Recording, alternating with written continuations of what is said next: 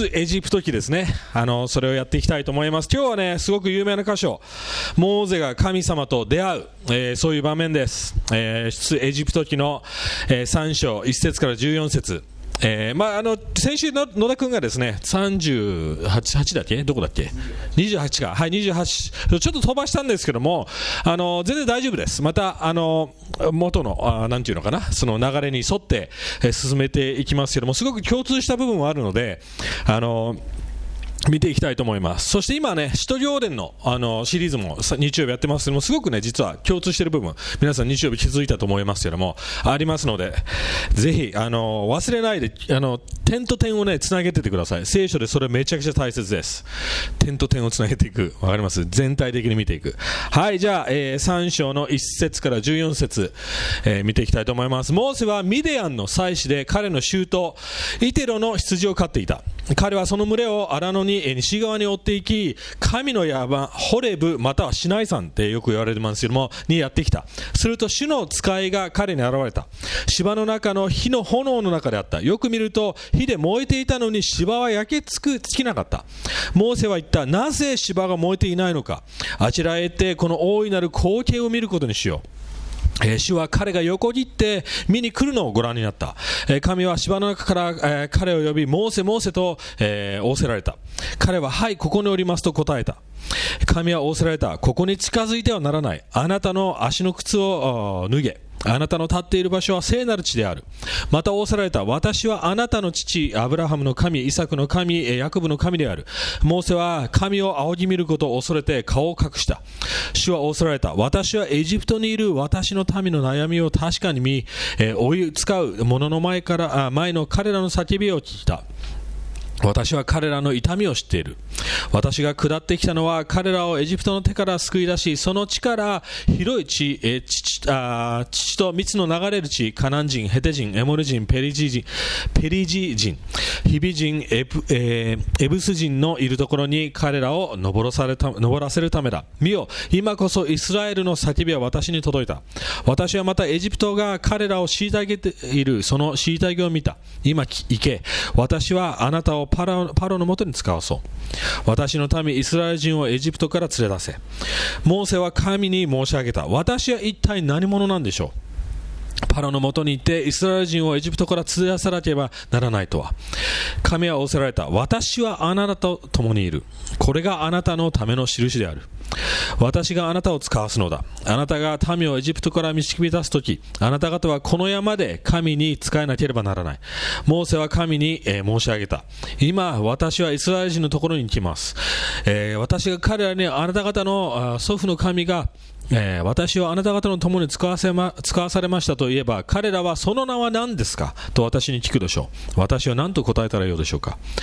神はモーセに仰せられた。私は私であるというものである。また仰せられた。あなたはイスラエル人にこう告げなければならない。私はあるという方が私をあなた方のところに使わされたのだと。はい、そこで終わりたいと思います。はい、ちょっとね、皆さんもうしばらく2週間前から経っているのでおさらいしたいと思います。モーゼは40年間エジプトで育ち教育を受けてきました。英才教育、その当時のベストの教育ですよね。でも40年間また荒野に、この時までもう彼は80歳ぐらいだったんですね。結婚して、羊飼いになって、すごくギャップがある人生ですよね。最初はもう自信たっぷり英才教育を受けて、これからすごいことを世の中のために世界を変えていくんじゃないかって思ったら、いきなりことが一転して40年間荒野に住んでるんですよ。田舎で平穏な人生かもしれません。そして自信をなくしているかもしれない。わかります？今までやってきたことがどうなっちゃったのって、そういう状況ですよ。要は40年、そしてまたさらにこの瞬間から40年、彼の使命が始まっていきます。なので今日使命の中へ入っていくっていう、そういうタイトルでやっていきます。そのことを頭に入れながら、モーゼの葛藤、ちょっと皆さんに感じてほしいです。アイデンティティの葛藤、わかります？これからどうなるんだろう、私の教育、今までやってきたことどうなんだろう。要は自信もなくしている状態の時に神様がやってくるんです。そして彼の人生をまた変えてくれます。なので今日見ていきたいことは、神様がどう私たちを導き、そして近づいてくれるか。使命というものは何なのか、それをまた見ていきたいと思います。これ前にも言ったと思いますけど、使命というものは救いと一緒にやってくるものです。神に出会っておいて変えられないってありえないんです。変えられてないならそれは出会ってないということです。神に本当に会ってるなら私たちの人生は全く変わります。普通にはいられないんです。でも私たちにはいろいろこのモーゼという神様のそのやり取りを通していろいろな要素多分ちゃんともう見直さなくちゃいけないと思います。なので今日3つ話したいと思います。最初は奇妙な光景、それが1つ目。次、大きな矛盾、それを2つにやっていきます。そして最後は大きな印ということでやっていきたいと思います。はいね、この世の中では皆さん神を探している人、神様を探して求めている人いっぱいいると思います。でも聖書ではめちゃくちゃクリアにこう言ってます。私たちでは神では近づけない、または神を探す者すらいないって実は書いてあります。ローマの3章10節、こう書いてあります。義人は一人もいない、悟りのある人はいない、神を求める人もいない。実はこれはダビデが詩編の14の2から3で、言ってることでもあります。はっきり言ってますよね。神様を求める人はいないんだって。でも皆さんこう思いません？って思いません？いや私神様を探してましたって。そうですよね。皆さんも神様本当にいるならどことかで探してたと思います。でもここが問題です。私たちは本当の神を見つけられないんです。私たち自分のに都合がいい神を求めようとします。モーゼもある意味自分の世界にはまってました。そうですよね。自分のアイデンティティ探し、がっかりしたとさっき言ったように。そして彼は羊飼いで日常の生活を送ってました。神様が介入してくれなかったら気づかなかったわけですよね。でも神様の私たちに気づかせる方法というのはまず燃える芝なんです。燃える芝、これね、日本語ではあんまりちょっとクリアじゃなかったかもしれないですけども、燃えていながら燃え尽きないという状態のことを言います。要はちょっと奇妙な光景なんですね。特にモーゼにとってはこれはすごくね奇妙な光景だったんです。なぜかというと荒野で芝が要はドライですよね。すごくもう砂漠でドライな芝が燃えるときっていうのは通常爆発します。ポーンってなるんですね。一瞬で燃え尽きちゃうんです。でもそれがならずに燃えてるわけですよ。って思ったわけですよね。だからモーゼは普通の仕事ですね、普段やってることを置いといて見に行ったわけですよ。そしてここに聖書箇所書いてありますね。モーゼが横切ってきた時に神様がモーゼを呼んだって。私たちの人生も全く同じです。私たち普段の人生生きてると思います。普通に仕事して日常のこと、自分のことを考えて、幸せにどうなれるんだろう、結婚できるかな、幸せになれるかな、お金稼げるかな、どうなるんだろう。日常そういうふうに生きてますよね。でも私たちが神様に気づくときは普通じゃないことが必要なんです。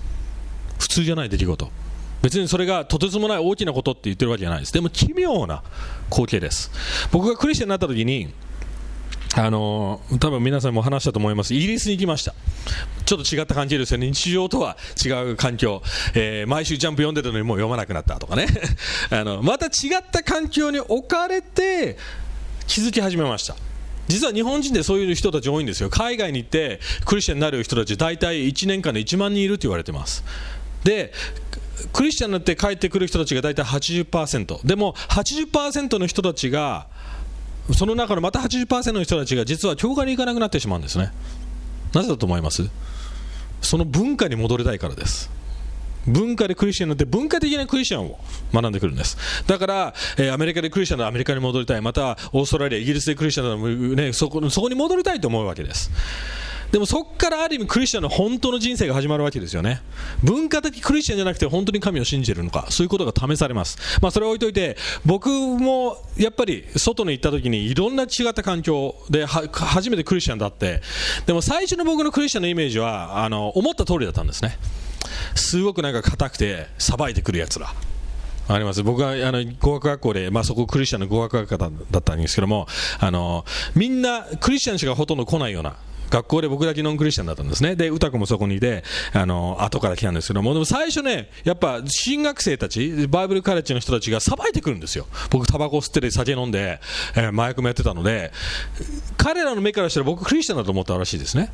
だからそれを知らずにやっぱさばいてくるわけですよ。だからほら見ろって、クリスチャンたち嫌なやつじゃん、結局裁いてくれる来るやつ。でもその中で一人二人やっぱ違ったクリスチャンがいたわけですよね。裁いてこずに本当に俺と一緒につるんで、そして一緒にただ過ごして、もちろん神様のことを話してきます。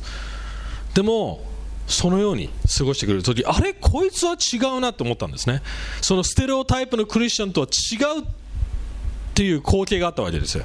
要は普段と違う光景ですよね。私たちにとってその奇妙な光景、いつもと違う光景って何ですか？いろんな要素あります。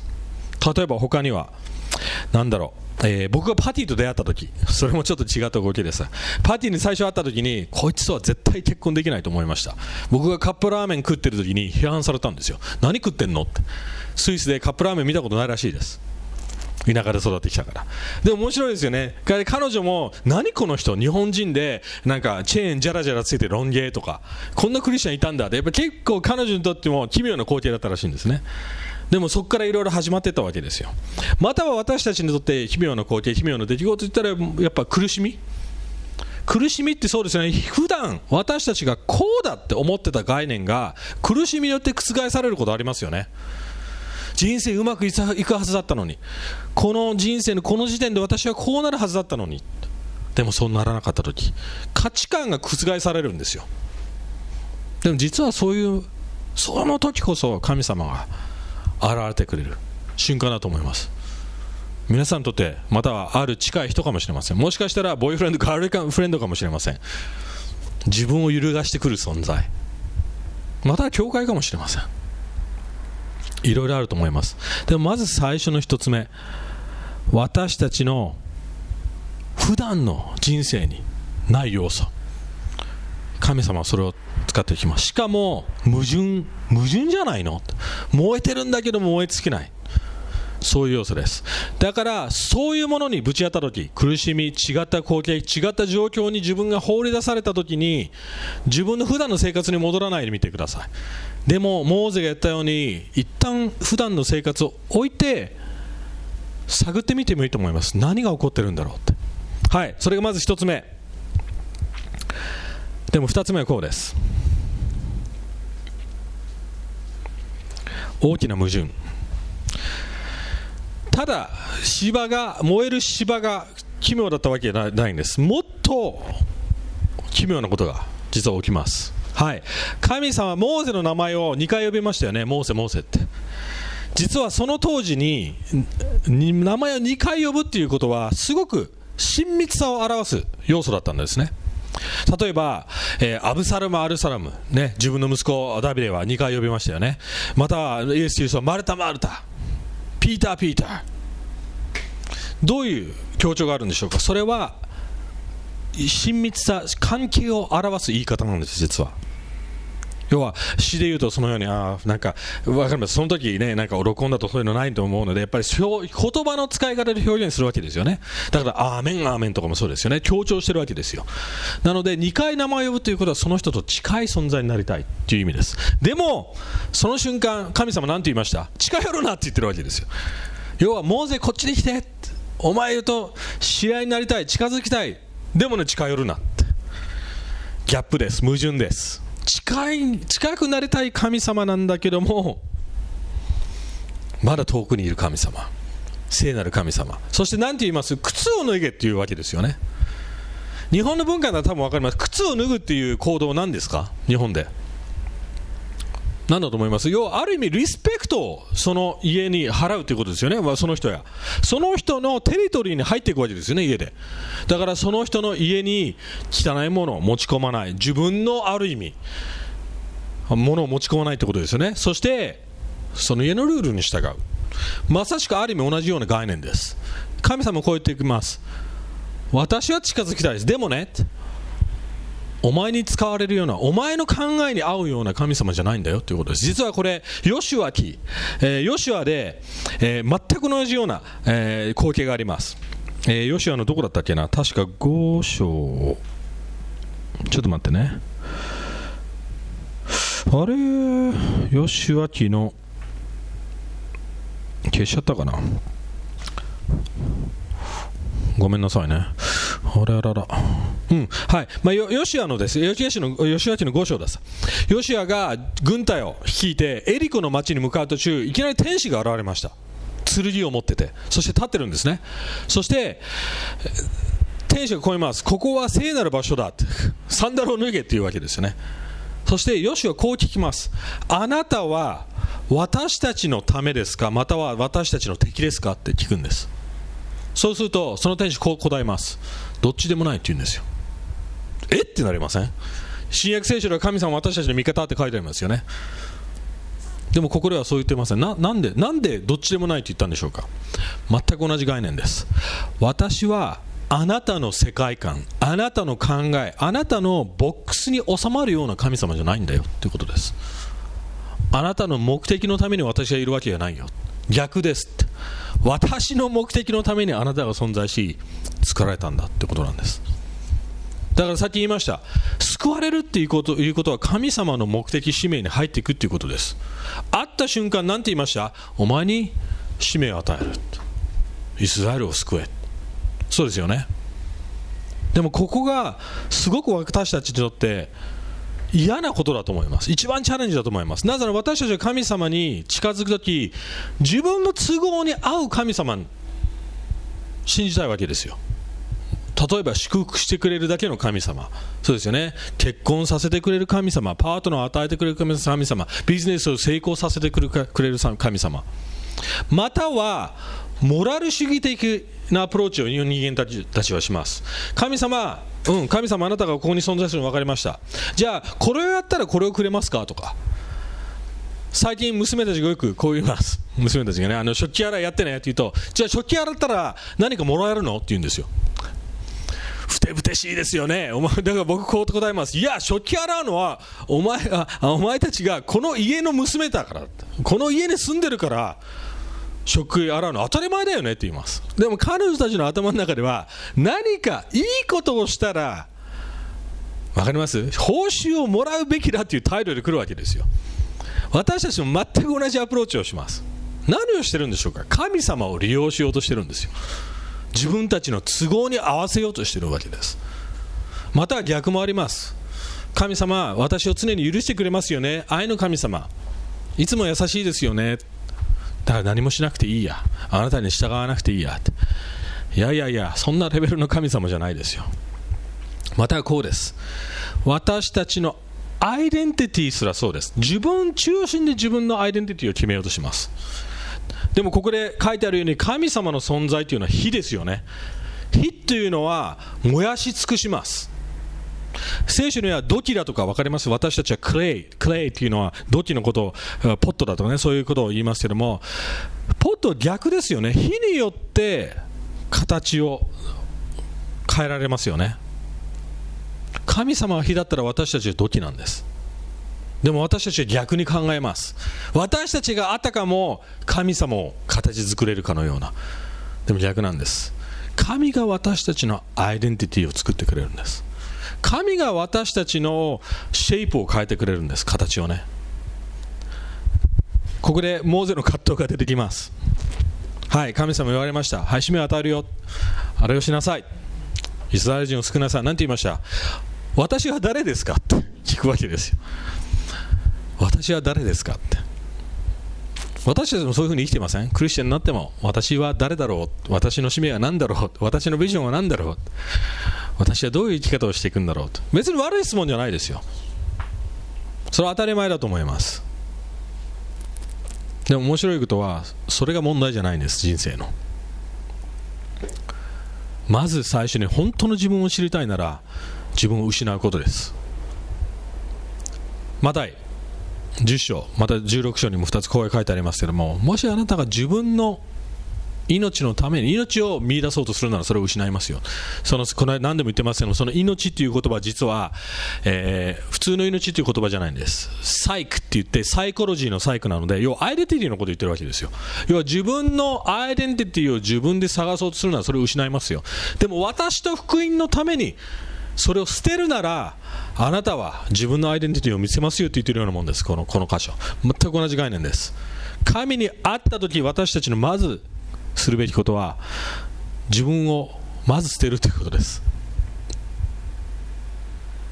じゃあどうやって神様はそれに答えていってくれたんでしょうか。はい、それが最後のポイントです。ちょっと時間をここに使います。神様、ある意味モーゼの答えに答えてないように思いますよね。私はあなたと共にいる、これが私の印だって言いました。はって思いません？いやいや、ちょっと待って、神様、私が誰かってことを聞いてるんですよ。でも神様の答えは、私があなたと共にいる、それが印だよって。どういうことでしょうか。そしてさらに神様、モーゼのことじゃなくて自分のことを言います。私は I am。 その当時実はエジプトだとかその当時のあれでは神々には必ず名前がありました。そしてこの自分が信じている神々に対して自分のアイデンティティ、その分かります？私は例えば、エジプトの神と言ったら何だろう、有名な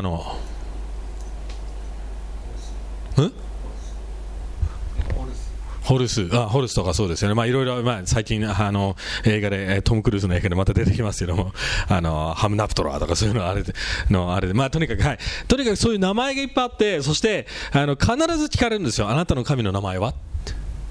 この時に初めて神様はヤーウェイっていう概念を出してきます。今まである意味はアブラハムや、あったその前にもあったんですけども、この時はっきり言うんですよ。私は私だ。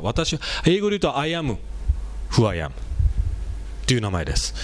実はこの概念というのはずっとイエス・キリストに引き継がれていきます。特にヨハネの福音書では I am という概念が、私はこうだという概念がいっぱい出てきます。例えば有名なのは、私は道であり真実であり、そうですよね。そういうことは命であるという、そういうイエス・キリスト。私は天から降ってくるパンだよとか、私が復活だ。実はあれはヨハネは意図的にこれを描写しているわけです。でもそれだけじゃないんです。覚えてます？私が一緒にいるっていう概念、皆さん聖書箇所で覚えてます？例えばマタイ、イマヌエル、神が私と共にいる、神が共にいる。そうですね、実はあれはイザヤの7の14にかかってるんですけども、私は一つの印を与えるって言ってます。その子はイマヌエルと呼ばれるっていう、実はイザヤのことを言ってます。そしてマタイの28章終わりの方に何て言ってます？生きなさい、私はあなたと共にいる。全部実は共通しています。何言ってるんでしょうか。私があなたと共にいる、それがサインだよってさっき読みましたよね。実はそれが私たちのアイデンティティなんです。どういう意味でしょうか。イエス・キリストそのものです。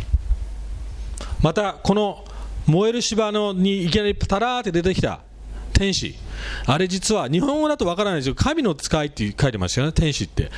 あれがでは英語では The Angel of the Lord、 The がついてるわけです。その箇所では、他の箇所では A Angel、実はそこに違いがあります。ザって出てくるときは必ずイエス・キリストのことなんです。例えばアブラハムにいきなり現れた天使もいましたよね。またサラにも現れました。あれ全部ザです。要は常に神と人との間に立って私たちをつなげてくれる存在、天使です。それは要は実はイエス・キリストの、要は旧約聖書の描写です。The Angel of the Lord。 要はモーゼはイエスに会ってるわけですよ。ここで要はそれが私たちの大きな印なんです。私たちが自分が誰かって知りたいならイエスを見るしかないんです。コロサイの3の1から10にこう書いてあります。ちょっと長いですけど読みますね。出ますか。はい、こういうわけであなた方がキリストと共によみがえらされたのなら上にあるものを求めなさい。そこにはキリストが神の右座に占めておられます。あなた方は地上のものを思わず天にあるものを思いなさい。あなた方はすでに死んでおり、あなた方の命はイエス・キリストと共に神のうちに隠されている。いや、私たちのアイデンティティが神様のうちに隠されているからで、私たちの命であるキリストが現れると、その時あなた方もキリストと共に栄光のうちに現れます。ですから地上の体の諸部分、分、すなわち不貧困、汚れ、情欲は悪い欲、そして貪りを殺してしまいなさい。この貪りがそのまま偶像礼拝なのです。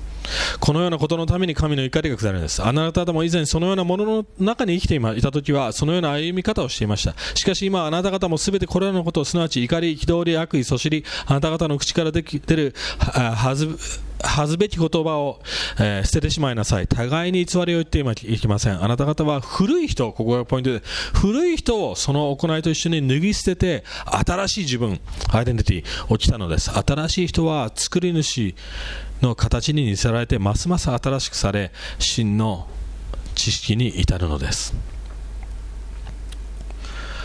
自分を神様の中で知るってどういうことでしょうか。最初のポイントに戻ります。ちょこっとボックスから出てください。自分たちの固定概念から出てください。人生こうなくちゃいけない、自分の人生はこうでなくちゃいけない、神はこうでなくちゃいけない、キリスト教はこうでなくちゃいけない。捨ててください。全部神に覆されてください。実は宗教というものはみんなボックスに入れるんです。ボックスに。カルトもそうですよね。クリスチャンカルトも単純化させた瞬間ルールになりますよね。例えばこれとこれとこれさえやってれば成長できますよ言った瞬間もうカルトですよ。それ究極的には神様を自分たちの概念、世界観、これさえやってれば神様は祝福してくれるっていう概念に収めてしまってるわけですよ。そうですよね。でも福音というものはそういうものじゃない。矛盾なんです。福音そのものが矛盾です。ある意味そうですね。なんで矛盾ですか。私たちが罪人だったのに、そうですよね、聖なる神に近づきなそうだったのに、神によって一方的にあがられ救われたわけですよ。要はどういうことかというと、福音そのものが燃える芝です。でもさらに私たちが燃える芝になるんです。なんで？クリスチャンだからですよ。神様、聖なる神様と一緒にいながら食い尽くされないんですよ。燃え続けるんです。そうですよね。裁かれないんですよ。愛されてるんです。私たちが燃える芝です。奇妙な光景です。ある意味要は毎日奇妙な光景に出会えるということです。自分を見ればいいんですよ。自分を見たらあれおかしいなってなんで俺がまだ生きてんのとかね、あれおかしいな、なんで俺がクリスチャンなの、おかしいっていう要は毎日不思議なんですよ。福音によって毎日自分の常識を覆すことができるということです。毎日ある意味感動できますよ。毎日が奇跡です。私たちにとってそれだけじゃないです。周りもあれこいつちょっと違うなと思います。あれこの仕事の状況の中で普段ぶち切れてるのになんでぶち切れないんだろうとか、または逆かもしれません。みんな黙って何も言わないときにはっきりと物事を言ってぶち切れてる、ぶち切れるという言い方変だと思いますけども、正義に分かります。正義感を持ってはっきり物事を言える。日本人にはそっちの方がチャレンジかもしれません。そうですよね。両方。なぜそれができるんでしょうか。神様の中にアイデンティティがあるからです。周りを気にしないからですよ。燃える芝です。そしてみんなが多分来ると思います。こいつなんかちょっと変だなって、日本の普通の文化に合わない、日本の一般常識に合わない。でもその時に聞いてくると思います。私たちがどうのこうのじゃないですよ。そこで私たちが何かする、神様がその人に出会ってくれると思います。そして私たちを通して人々が神に導かれるかもしれません。そのように生きてほしいと思います。僕にとって一番正直なところ、なんていうかな、最近、ここ数年で一番でかい、なんていうかな、その燃える芝っていうのは実はすごくがっかりしたことだったんです。もちろん皆さんこの中でストーリー知ってるかもしれないですけども、5年前僕が信じてた、これだと思ってた世界観全部崩れました。またはこの人とこのクリスチャンたちのと一緒ならっていう人たちが実は違かったとかね、わかります？覆されたわけですよ。クリスチャンってこんなにひどいことできるんだとかね、わかります？それがショックだったわけですよ、僕にとって。でもそれが実は神様の燃える芝でした。その時いろんな反応できると思います。ただがっかりして自分の世界観に戻っていくから。でもその時に神様を求めて、神様これどういう意味って、神様そこで私に出会ってって、そういう態度も持てると思います、福音によって。でもその時私が自分で本当に吟味して、神様どういう意味、私はあなたに出会いたいです、私はあなたと一緒に行きたいです、そういうなんていうかアプローチ、そういう考えを持たなければ、多分私がそれを深く考えようとしなかったら、多分何も変わらなかったと思います。むしろ後退してたと思う。別に私がかかってるわけないです。それを起こしてくれたのも神様です。全部意図的にその状況を作り出してくれたんです。なぜなら僕自身はその世界観に慣れすぎちゃってたから。そうですよね。ここで10年20年やっていけるって自分で考えてたから、自分で自分の人生のプランをやってたからです。はい、アドベンチャーを持ってください。神様必要な時にことをひっくり返してくれると思います。必要な時に燃える芝を与えてくれると思います。はい、じゃあ、続きね、また来週、モーゼの話を見ていきたいと思いますけども、